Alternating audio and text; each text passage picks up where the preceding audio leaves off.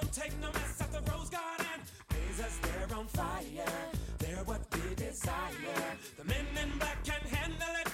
Other teams can scrabble it. How they win that game today.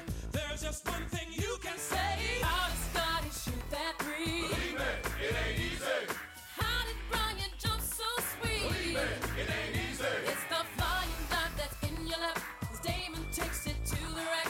How the world did they do that? Welcome back to the Rose Garden Report podcast. I'm Sean Hyken, the author of the Rose Garden Report newsletter, which you can subscribe to at rosegardenreport.com. Free and paid subscriptions are available. The podcast, as always, is a part of the Odyssey family. You can find us on the Odyssey app or wherever you get your podcasts, Apple, Spotify, YouTube, any of that stuff. It's all there. So go subscribe, like, rate, review, do all the things you usually do with podcasts. Really, really good episode for you today. I talked to Howard Beck, who, is a friend of mine for about 10 years at this point, but, I'm sure you guys all know him from all over the place. We used to be colleagues at Bleacher Report. He was with the New York Times. He was with Sports Illustrated. Most recently, he's written for GQ.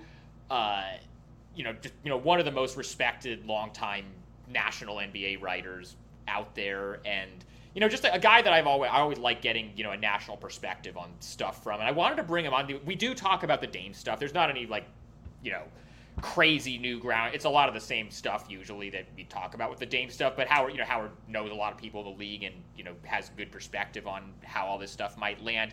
But the real reason I wanted to get him on was I just was recently reminded that back in the fall of 2021, he wrote what might have been the first national profile of Scoot Henderson back when he was with Sports Illustrated, right at the beginning of his first season with the G League Ignite. So this was before, the games against Wemby last year when he really kind of got onto everybody's radar nationally, or, became kind of like a household name as like the second guy in the draft. But like when he had first signed his 2-year deal with the G League Ignite, which was kind of an unprecedented thing at the time, and Howard caught him at that time and spent a lot of time with him and with his family and got to know like that whole group very well. And I'll put the link to the story back in the show notes so you can go check that out if you missed it at the time or you want to go back and revisit it. But Howard and I talked quite a bit about his impressions of spending time with Scoot and his family back at that point in his life and his career. And we get some good stuff on that, and then we transition into the Dame stuff. And that's about what there is right now to talk about in Blazer world right now. I mean, yesterday, the Rip City Remix, the G League team, just released their inaugural schedule for their first season. So that's something you can go check out if that kind of thing interests you and you want to go to some games. But other than that, this is a great conversation that I just had with Howard Beck. Runs about an hour, so go check that out. Let's get to it right now. So I guess I could say what up, Beck, here, but I feel like that's kind of you and Zach's thing, so I don't even know how much I want to step on it. So I guess Howard, how are you doing? That's fine. You could just, how are you? Hello. Anything Hola. but that. I was just in Costa Rica for several days. If you wanted to hit me with the buenas tardes, that would be Okay, fine. that'll work. There's my bad Spanish. No, good to see you, Sean. But as I have tried to explain to many people in recent years, Zach says the What Up Beck thing is it's like open source. It's for everybody. There's no charges. There's no fees. There's no. It's for everybody to use if they feel comfortable with it. And as far as I'm concerned, people can just say whatever they want. So it just I know Zach has said that, but it just gets so associated with him at this point that like it feels like somebody else saying it. It feels like it's kind of like clout chasing or like coattail riding or something. So anyway, Howard. So I wanted to have you on for we'll get to the Dame stuff obviously because that's the thing there is to talk about, but I heard you on another podcast yesterday that kind of jogged my memory that you actually might have written back in 2021 at Sports Illustrated. We'll put the link in the show notes, but you might have written the first national profile of Scoot Henderson back before anybody really knew who he was. Like, I think most of the real hype around him started this past fall, like about a year ago when he played the exhibition game it was the G League Ignite against Wemby's French team, and that's when people kind of started really talking about him. You wrote about him and spent some time with him a year before that. So let me ask you this. How did he first come onto your radar? Oh, so The funny thing is that, so I did do a huge, I don't know, 3,500 or so plus word feature on Scoot Henderson for Sports Illustrated in the fall of 2021. A couple months before that, actually, my buddy Jonathan Abrams had profiled Scoot on the day that Scoot declared he was going to do the G League Ignite route and skip his senior year of high school. So, and that was in the New York Times, of course, that Jonathan wrote it. So there was I think where it got on, where Scoot became on my radar was Jonathan's story in the Times in maybe the spring, I think, of 2021. And then I connected with some people who were working with him and his family. And we set up this deeper dive feature where, yeah, I spent a ton of time. I went down to Marietta, Georgia, where the Hendersons live, and visited them in their home, and also at the family-owned gym that's a short drive away from there. Spent a couple of days in Marietta, spent a ton of time with Scoot, with his parents, several of his siblings. There are many. Big family. You will hear about the Henderson Seven often, because it's the seven siblings.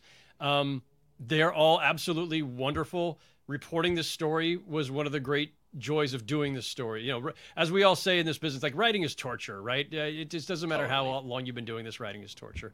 But the interview process for a story, depending on who you're writing about and what the subject is and where it takes you, is often the most enjoyable part. And that was certainly the case with Scoot and his family, because the way I saw it in 2021, and as you noted, this is way before he's really on everyone's radar. He has yet to play a game for the Ignite. This is the summer of 2021. He's a few months away from moving from Georgia to Walnut Creek, California, in the Bay Area, where he's going to play for the Ignite. Here he is. He's 17 years old at the time. He's going to be one of the youngest ever to turn pro. He's skipping his senior year of high school. He's graduated early with a 3.5 GPA. He accelerated his studies so that he could do this. He's made this dramatic an unprecedented move. And so I'm meeting with him in late June, early July in Georgia. And then I visited him again when he did move to Walnut Creek in September to go kind of catch up and get a sense of what it was like to see Scoot in that environment, in this very blasé apartment complex across the street from a Target in downtown Walnut Creek, whatever downtown Walnut Creek really is. Walnut Creek's a very nice little community, by the way, but it's just there's nothing distinctive, and he's 3,000 miles from home, basically. But and he's complaining already about the art on the walls being just like the put in stuff. That was the lead of the story. And I'd seen his childhood bedroom, right? I'd visited his home, so I saw, like, he had his walls all decked out, posters and inspirational words and this and that, and just a lot more color. And yeah, he's now in this very corporate looking apartment in this just basic apartment complex on a whatever Main Street or something in Walnut Creek. Mm-hmm. And so, yeah, he's saying, like, yeah, I got to get some stuff up on the walls and whatever, try to make it feel more homey. Like, here he's, like, again, he's 17 years old, and he's away from everybody that he, his family, his friends, everybody. It was a bold move. It was a bold move. And so, yeah, that was my initial introduction to Scoot and to his family, was just spending that time with them down in Georgia and talking about the whole process, the decision to turn pro, the decision to make it the G League Ignite, the decision to skip his senior year of high school, all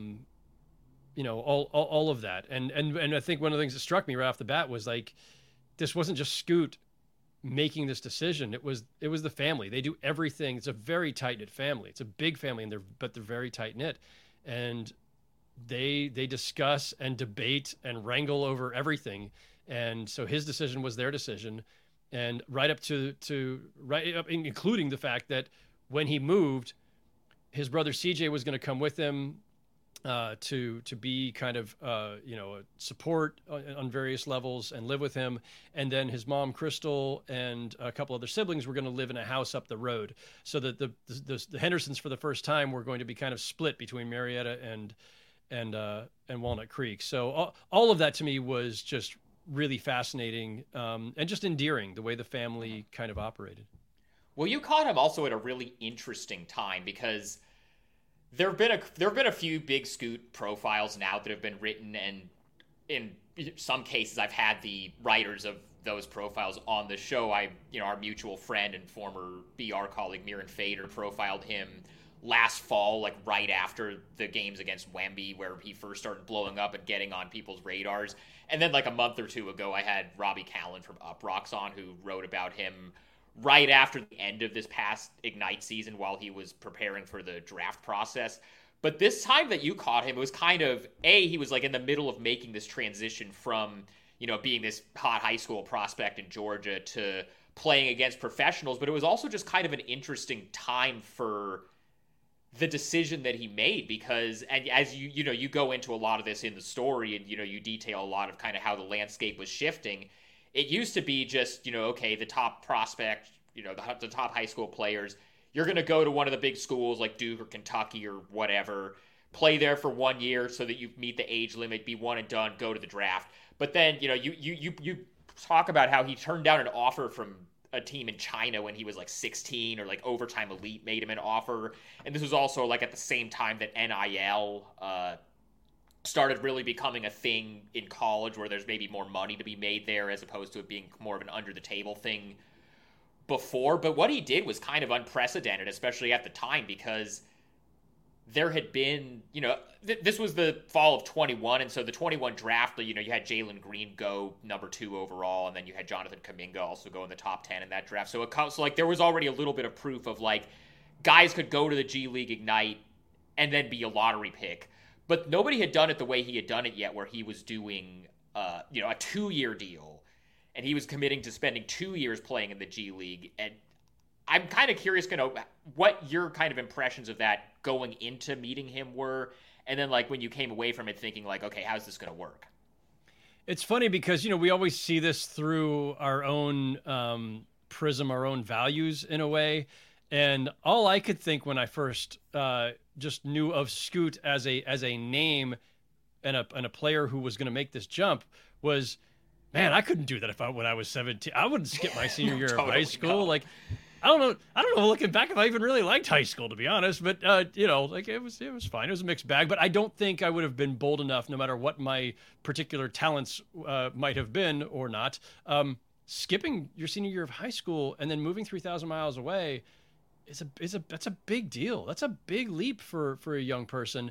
And so part of what struck me in the decision that he made, and then in going down and meeting Scoot and his family, was he is mature beyond his years. Like, this wasn't, for me, it would have been a big, scary thing.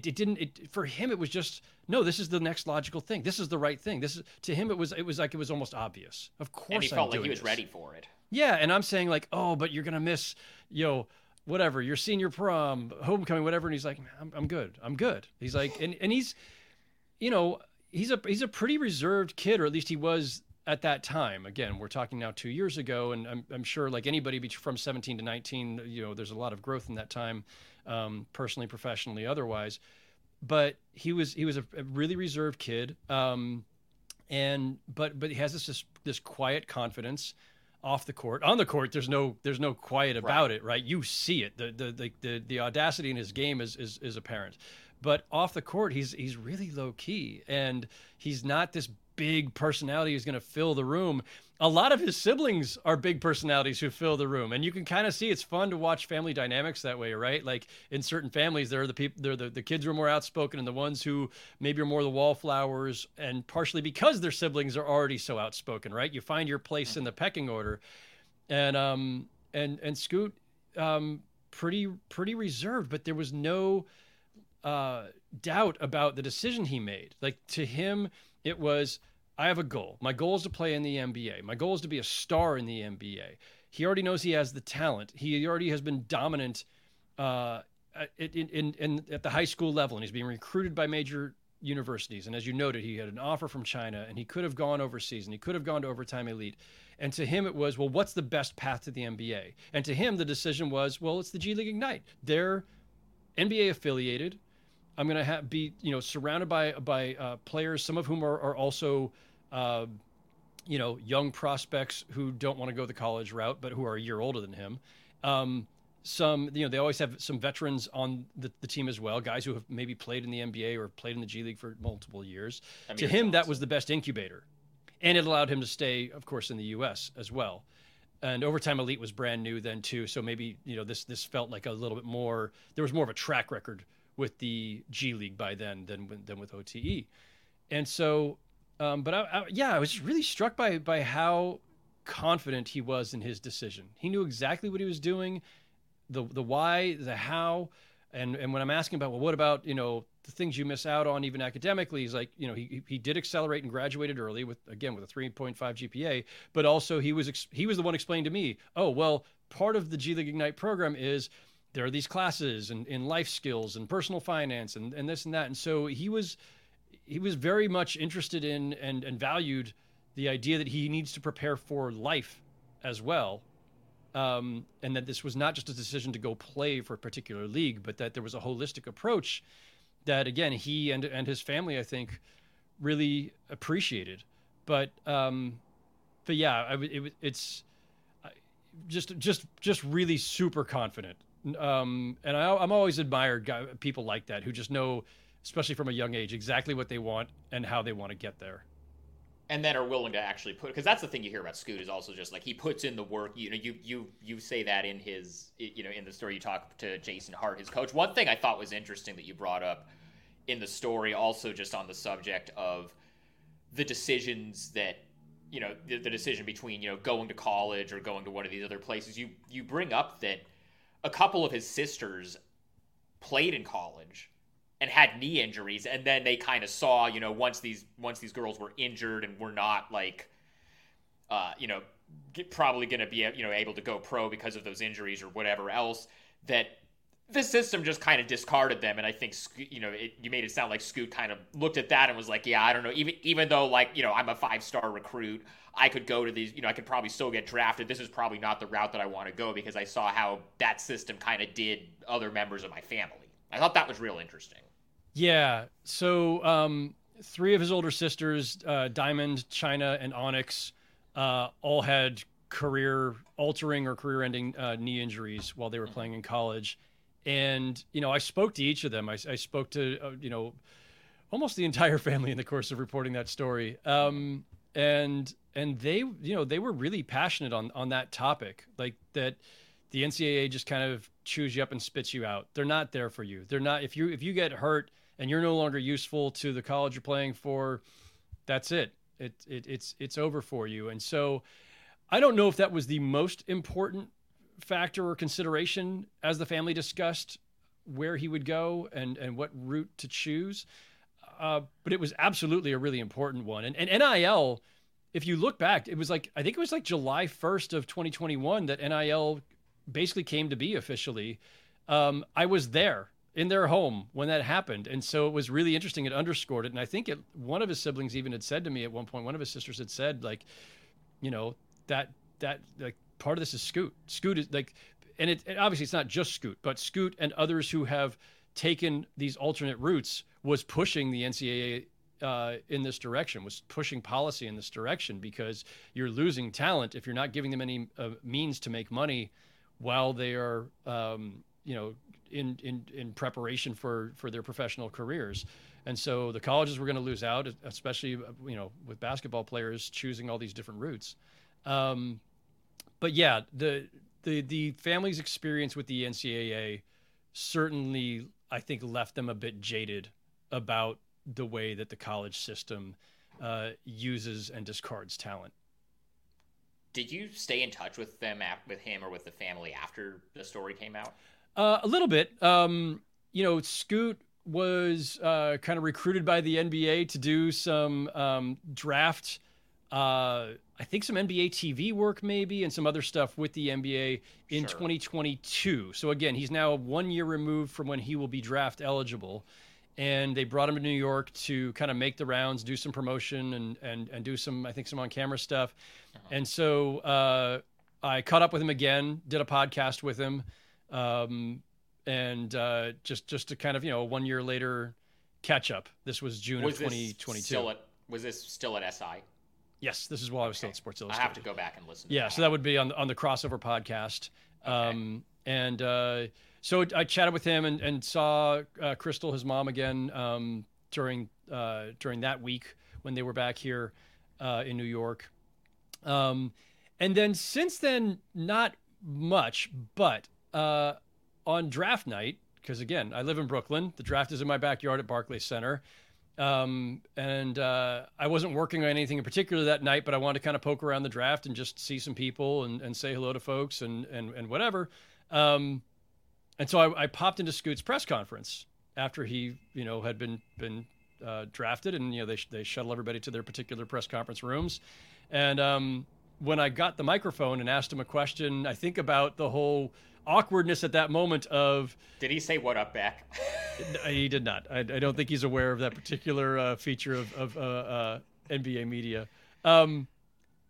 But I did ask him something about the whole awkwardness of the Blazers situation. Are you expecting to go and play with Damian Lillard? This is before Dame's made his request / demand / whatever it is. And when Scoot saw me, like, obviously just broke his big smile. He's like, "Oh, my guy, what's up?" Whatever. It was very cool. It was very endearing. It was nice to just kind of see that moment of recognition. And then, and I hadn't seen him in a year at that point because I was not at those games against Wembanyama in Vegas. So I literally had not seen him since we did the podcast 1 year prior to that. And then when he came out of the press conference, I caught up with him in the hallway briefly just to, say hello, wish him well, congratulate him, that kind of thing. But that's the kind of, person he is. Like I think he really appreciated how much time I spent trying to get to know him and his family and visiting with them in Georgia. And, that I, sought him out for the podcast, a year later, that I sought him out on draft night. Like, he's somebody who appreciates, I think, those just kind of simple human, gestures. And so that was kind of a fun moment there. And, now I can't wait to see him actually play in NBA games. There's something I always say, like, I've been doing this for a long time, as you know, and covered the Lakers for a long time, covered the Knicks for a long time, been last 10 years, been more of a national writer, but you get to know players over time in the NBA, and by the time they get to the NBA, they're fairly polished for the most part, and especially once they reach stardom, there's a certain amount of just kind of, they know the routine and they're a little jaded and maybe a little bit controlled, whatever. I don't usually meet guys on the way up, and I always say I've got no emotional investment in this job, right? I don't root for players, I don't root for teams, I don't root for anybody. I root for good stories. I just cover the league. But there's a human element here where when you get to know somebody, and especially if you were fortunate enough in this case to get to know somebody before he actually hit the spotlight, before Scoot became Scoot, you find yourself, having a little bit more of almost a little personal investment, right? Like I really enjoyed getting to know him and his family, and really liked them a lot. Just very much enjoyed my time with them. So yeah, there is some part of me now that is I'm watching Scoot more closely than I will watch Brandon Miller, right? Right. Or even than Wembanyama on some level. I've never met Wembanyama. I don't know him at all. And I don't really truly know Scoot, right? It was a few days of time that we spent hanging out and chatting for that story, but he's very easy to root for. And I think that's what your listeners are going to find as they get to know him and watch him. Yes, he's an explosive athlete. Yes, he's supremely confident. He's strong. He's got just, I think, a great head for the game. And he's got all the requisite intangibles that you want, right? I've seen plenty of great talents come and go who maybe never quite lived up to the hype, who were other high picks. And the difference can come down to all kinds of things. And sometimes it's just luck, right? The circumstances or health or injuries, all these things. But a lot of times it's just about whether guys really, truly love the game. It is the biggest separator. We heard this twice earlier this year. DeMar DeRozan on his podcast and Pat Beverly once on his podcast, where they both flagged this very thing, where they as players are saying this. Forget whether I as a media person says it. They as players are saying not everybody loves the game. And not everybody loves it at the same level. Not everybody has the same passion for the game. And so that's what I often find myself looking for is like, all right, here's all these talented players. Well, what's the difference between the 2 guys in the lottery who really make it and the 8 or so who are just kind of hanging out, have decent careers, or maybe wash out? It often really is love for the game and passion for the game. And Scoot has that. So as your listeners, as Blazers fans are getting to know him, I think that's what they're going to love the most. Like I don't want to compare him to Dame, and it really is such an awkward thing where it's like you're saying goodbye sometime soon. Probably we think maybe kind of sort of We'll get to probably, that, but yeah. and he's a franchise legend and an NBA legend and an all timer. But I think they're going to find it's very easy to gravitate toward and embrace Scoot because he brings all the right things to the table. It's the right value system. He came up in a family where like working hard and doing living up to your responsibilities. You're just being accountable. You could see it again, even in the short time I spent with them. You could see how they hold each other accountable and how they look after each other. And I think Scoot, just the way he's wired, his upbringing, and just this true passion for the game. He's another one of these guys who came up on Kobe and admires Kobe to the degree where he sometimes sounded, when I was talking to him, he sometimes sounded like Kobe, the way he talked about wanting to embrace the grind and this kind of stuff. Right. The Blazers fans are going to love all that about him. Like, I would never try to project what a guy's going to become. I'm not a scout. I'm not going to tell you that a guy's going to be a 10-time All-Star or an MVP or a champion or anything. But I think I know people, and I like the sense I have of him is that he's the real deal when it comes to the fact that he loves the game and has a passion for it, is going to work hard to maximize his abilities. And on some level, that's all you can ask for. The rest takes care of itself. That's interesting that you bring up kind of the similarities and differences between him and Dame. Like I kind of get what you're saying as far as like they both kind of have that approach, but to me, like their personalities, at least, I know Dame obviously quite well because I've been covering the team for years, and I don't really know Scoot that well at all yet outside of, press conferences and what little time I've been able to get with him since the draft. But they do have kind of different, like, I think at their core, they seem like they're about the same things, but their energies are like very different. Maybe it's just because now Dame is, at the point that he's at in his career, and he's a lot more like matter of fact about stuff. Whereas Scoot, I've said this before, he doesn't say as many outrageous things as like in like crazy, like quotable things as Anthony Edwards does, but their energies are similar to me. I don't know if that's a sense you've gotten. Yeah. I mean, I think the way they might conduct themselves on the court and also just physique, Scoot and Anthony Edwards, I think that's a interesting comp, just in terms of just the basic outline. But yeah, personality-wise, I mean, that's what I'm talking about. Not as players, but personality-wise. Dame has always been very chatty and great with the media and fans because he's this outgoing personality. Scoot is not that outgoing. He's a little bit more reserved. I think it takes him a little bit more time to kind of get warmed up and comfortable. So I would not compare Dame and Scoot's personalities, especially on day one. Like, give Scoot some time to get acclimated to this searing spotlight. But where I would draw the comparison for the sake of, again, the fan base is in the same way that they really appreciated how Dame was all about the right things. Scoot's all about the right things. And I don't think he's ever going to disappoint them on that level, right? Like he seems like the consummate teammate, consummate guy who wants to be coached, and who's going to, bring everything he's got every night. And so that's the part where I think there's a parallel with Dame, because Dame was, you never questioned his basketball values. Right. I mean, one thing I've loved about Scoot, I've since he got drafted here, I started following him on social media, and like, he posts on his Instagram story all the time, and all of his posts are like, some guys post like their own highlights and stuff. You see guys like post like their own stuff. All I ever see Scoot post is like his summer, like he was posting like during the earlier rounds of the FIBA World Cup. He was posting like Dwap Reith, who's an Australian kid who was on the Blazers Summer League team. He was playing on the Australian team. He was posting like his Australia highlights, and like he's posting like different, like his former G League Ignite teammates. He's just like posting Dyson Daniels stuff, or like maybe like kids he went to high school with who are football prospects now. He's like posting their stuff. Like, all he posts is other people's stuff. Like, he seems like he's more about hyping up like his teammates and his friends and stuff than he is about like, the look at me, like I'm just gonna post every one of my own highlights, or every time House of Highlights posts one of my clips. Like, I enjoy that. Yeah. No, I think that I had not seen that. I don't spend that much time on Instagram, but It doesn't surprise me. I think there's a humility there, and also just a kind of generosity of spirit where I could totally see that he would rather post highlights of teammates and friends than of himself, or, hey, check out my summer workout, look at me grinding. Right.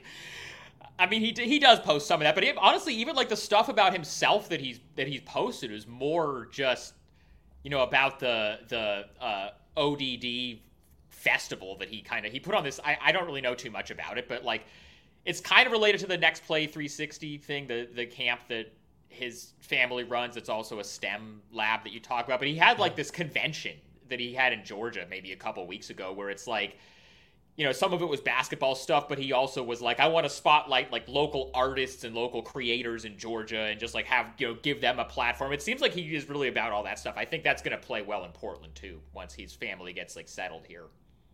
Yeah, for sure. And you're going to see all of them, by the way. Like there's, okay. you like that. It's a big family. They're again, very tight knit and very much, I don't know how many games they went to, when he was with the Ignite, but I'm pretty sure there was a contingent of them at all times. I fully expect they will have their own cheering section well stocked when he starts his career officially there in Portland. I mean, I guess to transition here to the other thing we have to talk about, because we've talked about you talked a little bit about like asking him about the Dame stuff, because that was going on. That was like right in the heat of it at the time. Like after they used the pick instead of trading it, there was like the speculation that he was going to request a trade, and then a few days later he did. And since then, really, I have like not really talked about it that much on the podcast and stuff I've written, believe it or not. Like I've covered it when there's been new developments, like the memo the league sent out or the Mark Spears interview or whatever. But for the most part, everything that was true on July 1st, which was Dame wants to be traded to Miami and Joe Cronin is not that interested in the stuff that Miami has to offer. That stuff was true on July 1st. That stuff is true on, what is today, September 6th that we're recording this. Really, the basic facts of the situation haven't changed, and there's been no signs that there's been any movement on any side towards the situation changing. And, I mean, it could change, but, like, right now I'm operating under the assumption that Dame is going to be a member of the Portland Trail Blazers when training camp opens in a few weeks. So I'm very interested to see how do you think it, how do you see that playing out? Man, I mean, it's going to be like the just week of profound awkwardness through the NBA if James Harden is in Philly on opening or whatever media day or opening day of training camp, right, and Damian Lillard is in Portland. I don't. It's rare enough that we have even one of these ever, much less two simultaneously, one for each coast. I have no idea. I could not even hazard a guess as to what we're going to see 3 weeks, 3.5 weeks, whatever it is from now. Right. Or whether it will somehow magically resolve by then. The only prediction I will make is this. Okay. If Damian Lillard has not been traded by the time camp opens, if James Harden has not been traded by the time training camp opens, they're going to be in their respective camps with their respective teams, bathing in their respective awkwardness that they have created for themselves. That's the reality. The reality is, if you are under contract in this league, you can't just sit at home unless the team decides to give you permission to while they're working something out because they think it's imminent. And if it's not imminent, they're not going to give you permission. And if you stay out without permission, then they have every right, legally and otherwise, to dock your pay, and they will. And go ask Ben Simmons, right? Right. Ben Simmons, by the way, the first person in the this is going into my 27th season now. Ben Simmons is the only one I know of who, under contract, just decided, I'm just not showing up. Take my pay. I'll figure it out later. We'll file a grievance. We'll come to some kind of agreement. And I think they came to some kind of agreement, but he still lost millions. The beauty of being an NBA player in 2023 is that, especially if you're at Damian Lillard or James Harden's level, you have made such an incredible amount of wealth that sacrificing $5-10 million, if it came to it, I mean, it still matters, but it doesn't matter nearly as much when you've already got enough to set yourself and several generations up for a long time. So they could afford to if they want to. So I guess I shouldn't be that definitive about them holding out, but I'm pretty sure they're not holding out. I'm pretty sure they're not going to sacrifice the millions. They may not. Harden like is such a wild card. I can say pretty confidently as somebody who knows Dame pretty well, I don't see him doing that. Like, that's not who he is. That's just it's so counter to his entire. And I've been saying this since from the beginning of this whole thing. He still cares a lot about protecting his image and his reputation, and I don't think he's going to go that route. Yeah, and listen, I'll take that one step further. I think that he and James Harden, I don't even view them the same with regard to that. Would James Harden, like we've already seen James Harden in Houston, basically tank a few weeks of camp/games and act up and do all kinds of stuff to make it really uncomfortable for the Rockets. I mean, that I would say just flat out, by definition, was unprofessional behavior. Yes. Damian Lillard is not capable of any of that. And I mean that as the highest of compliments. And it's the reason why a lot of the noise coming out of his camp earlier in the summer felt a little hollow to me. Because Damian Lillard is not James Harden. Damian Lillard's not going to just screw around and go to the clubs and show up out of shape and sleepwalk through games for the purpose. You saw that the one time he's commented on this publicly was the Mark Spears interview he did like a week or two ago, and he basically said, like, he confirmed that he requested a trade, but he was like, I'm not going to comment on it. He could have easily done what James Harden did in China, where he got on a microphone and was like, Daryl Morey is a liar. Like, Dame could have done that if he wanted to. He chose not to. You and your listeners know better than anyone. He's a consummate professional, and he does things the right way, and he's respectful of people and of the process. I don't think he's just not wired to make this a mess, and I think we should respect that and honor that, as opposed to saying that's somehow a detriment because it won't get him where he wants to go sooner than later. You know what I mean? And that's the thing. It's like it's hard. I'm gonna date myself, but like the old Howard Jones song, "No one ever is to blame." Like I don't blame Damian Lillard for asking out when he did. Maybe he should have sooner. I don't blame the Blazers for wanting the best possible return package, but maybe they should have tried to trade him sooner or chosen a different path. We could get into that if you want. I'm sure you're exhausted of it. I don't blame the Miami Heat for, making the offers they have, waiting as long as they have to have this happen, holding out hope that it still will happen or having a strong belief that it still will happen. I don't blame anybody for the positions they're in. Everyone's doing what they're supposed to do. Damian Lillard, at this point in his career, has every right to act in his own best interests, especially given that the Blazers have taken a path that very, very clearly is not about trying to win at a high level in the present. And they telegraphed that even a year ago when they could have traded the lottery pick and instead took Shaedon Sharpe. So they have telegraphed this for some time. So, and again, I don't blame them for wanting to protect their future, but I've said many times in the last year or so, I feel like they've been straddling the fence in a way that was not productive and not wise, and certainly not with Dame Lillard's best interests in mind. You can't straddle the fence on the present and future that way. I didn't even like it when the Warriors were doing it with their 2 timeline plan that they've now since abandoned. It's really hard to pull off. And if you have a player of Steph Curry's caliber, of Damian Lillard's caliber, of LeBron James's caliber, I'm not saying they're all at the same level, but these are all-time players. When you have a player of that level, you are obligated to be all in at all times. The Blazers chose a different path, which put them in this position, which pushed Dame to make the decision that he made. But I don't blame the Blazers now being in this position for demanding the best possible return package. And if they it's funny the way we debate all these things. Oh, of course what the Heat is offering is enough. No, it's not enough. It's not really for us to decide. Like, the market is the market, and each team has to decide what their best player is ultimately worth. And if the Blazers have decided that Tyler Hero plus a couple of picks plus Jovic or Jaquez or whoever is not enough, well, that's their right. That's their right to get the best possible return. And if they are convinced that's not the best possible return, I don't blame them for trying to, gin up the market a little bit more and see if somebody will take a swing. And I get it. I know Dame has already made it clear through various channels that he's not going to be happy anywhere else. But again, and by the way, I have no issue with you're talking about like everybody's position is understandable.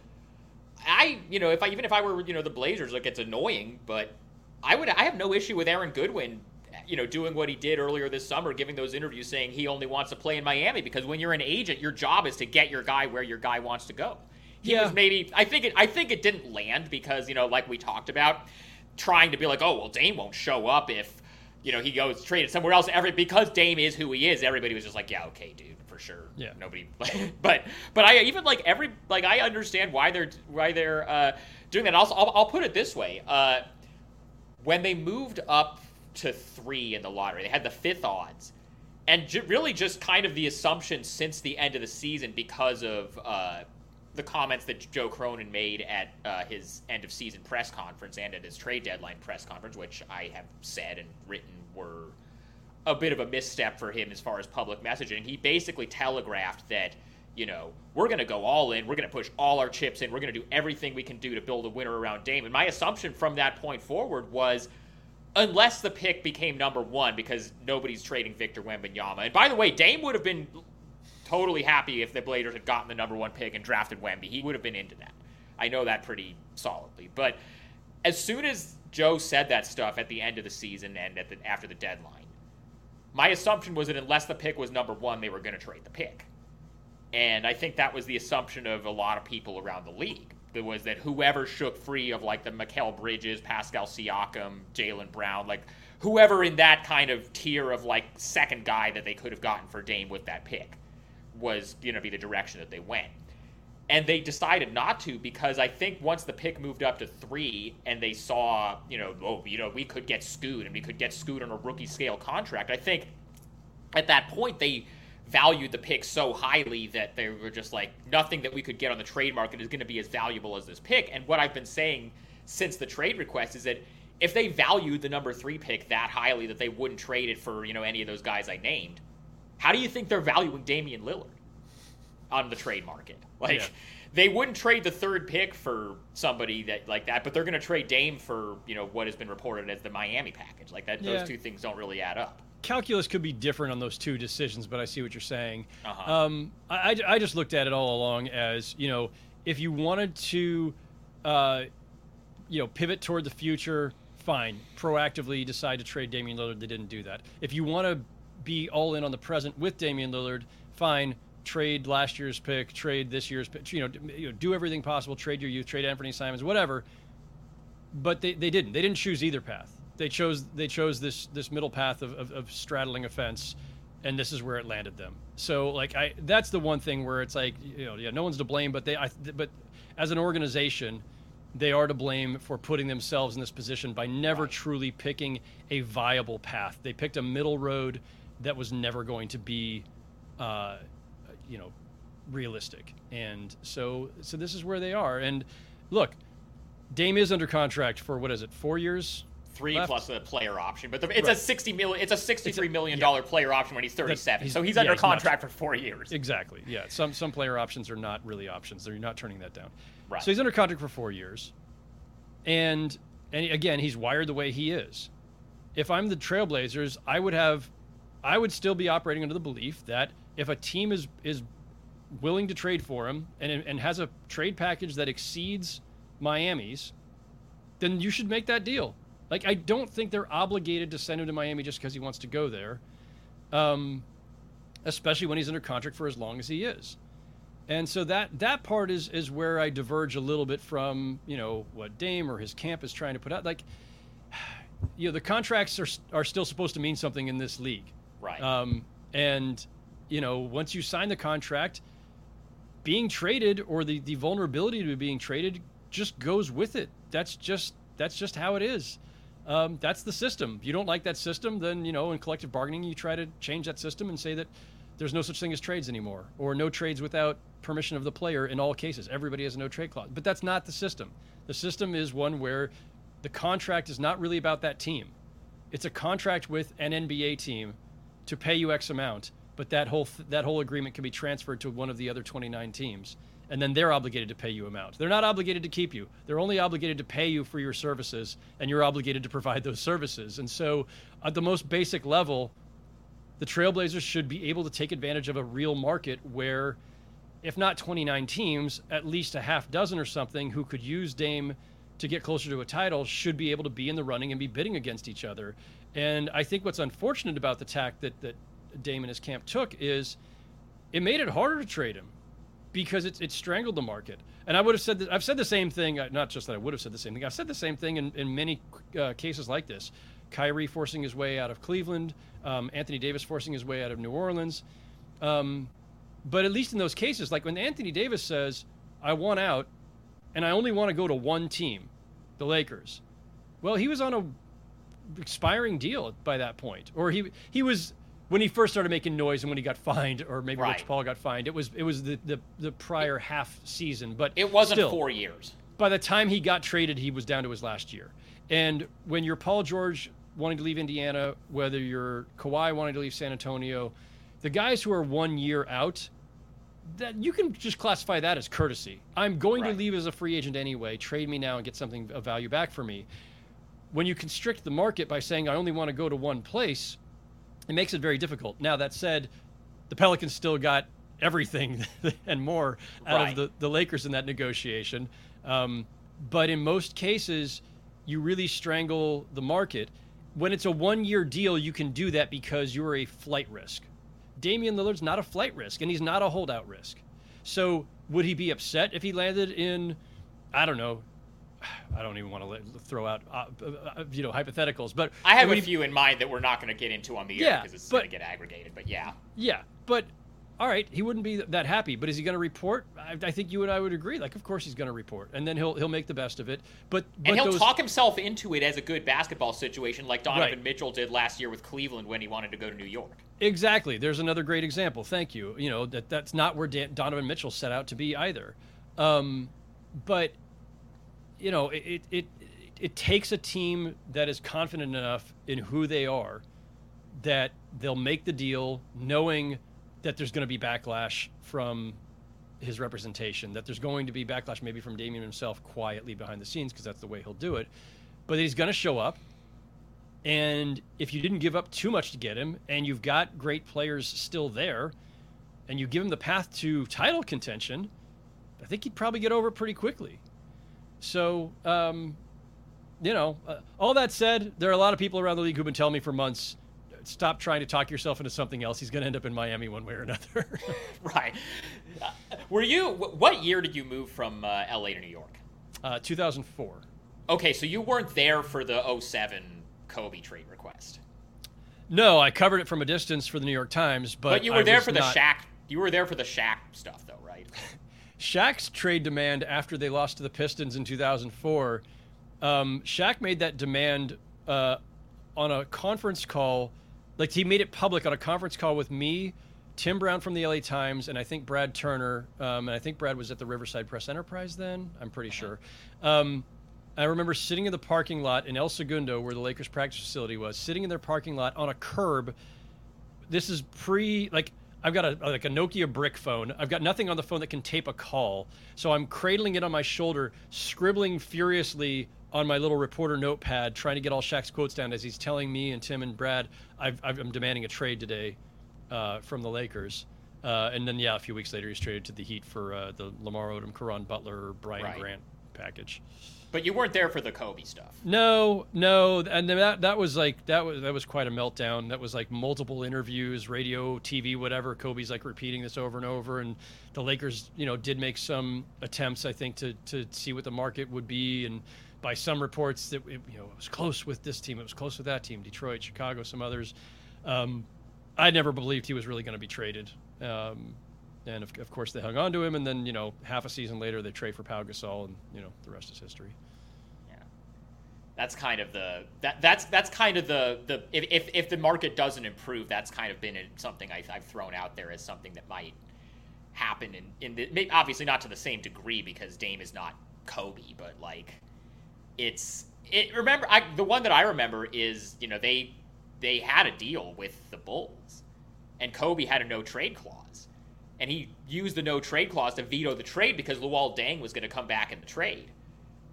And Kobe was like, no, if I'm going to Chicago, I want to play with Luol Deng. And so he vetoed the trade, and eventually the Lakers were like, I mean, honestly, like the one that I could kind of see this more going like is the Durant one from last summer, where he asked for a trade. It was pretty clear. He didn't like come out and say one team and one team only like Dame's people have been doing, but it was pretty well known to everybody that he wanted to go to Phoenix.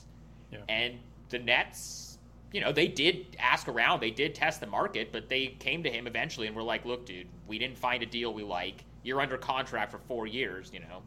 What are we going to do? And so then they decided to give it another go for like another half season. Now, I don't know if that's going to work out the same way here if that happened, because like you said, like they have clearly chosen the path of, you know, they drafted Scoot.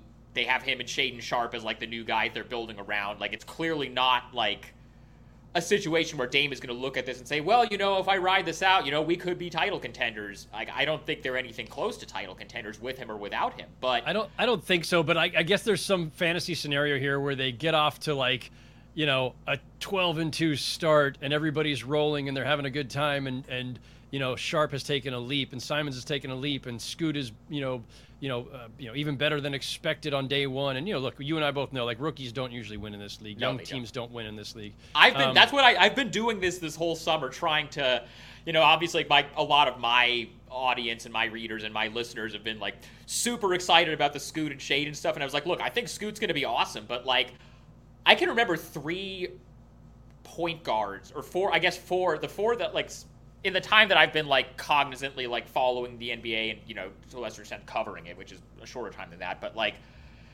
when it comes to like rookie point guards that were drafted that high, the 4 that I can think of that were impact winning players right away, like from year one, are Chris Paul, Derrick Rose, Luka Doncic, and Ja Morant. Like that's a pretty short list. And so like, I think Scoot's going to be awesome, but like it might be like until year 2 that he's, you know, what people expect him to be. And it depends on your supporting cast too, right? Or your I should say surrounding cast in this case. When you're a rookie, I don't know if it's accurate to say supporting cast quite yet. You're not the star yet. Right. But yeah, I mean, it look, Derrick Rose came onto a Bulls team that was stacked. You know, not stacked with superstars, but like they had Joakim guys. Noah, Luol Deng, Taj Gibson. You know, like they were really good players. Ben Gordon, like they were really good established players, and if Dame were going to be there, and putting aside for a moment whether Dame and Scoot, you know, how well they fit and all that stuff, is there an interesting combination there of like of younger and older with, you know, the Jeremy Grants and Nurkic's and Dames on one end and then Shaedon Sharpe and Scoot at the other end and Simons? Like, yeah, I mean, you could talk yourself into it, but I think you could only talk yourself into it if Dame were maybe 3 years younger and not with a trade request on the table.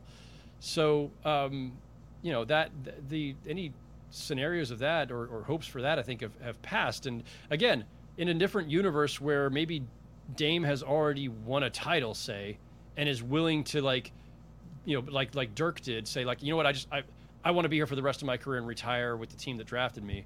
Then you might have a different dynamic in play, but that's just not the case here. So, the Durant analogy is interesting. You know, Durant rescinds his trade request. He comes to camp with the Nets. They have their ups and downs, and eventually they got in a real role. And then, you know, Kyrie blows it up. Did what right? Kyrie did, yeah. Kevin Durant may never have reinitiated his trade request if not for the fact that Kyrie bailed. And at that point, it's like, well, then what am I doing here by myself? So, you know, Lillard's motivations and the circumstances are much different than what Durant had in Brooklyn. But I think you're right that there is a scenario here where it's put it aside for the time being. Everybody decides to just, you know, play nice and let things take their course. And, you know, we see this every year like clockwork in the NBA.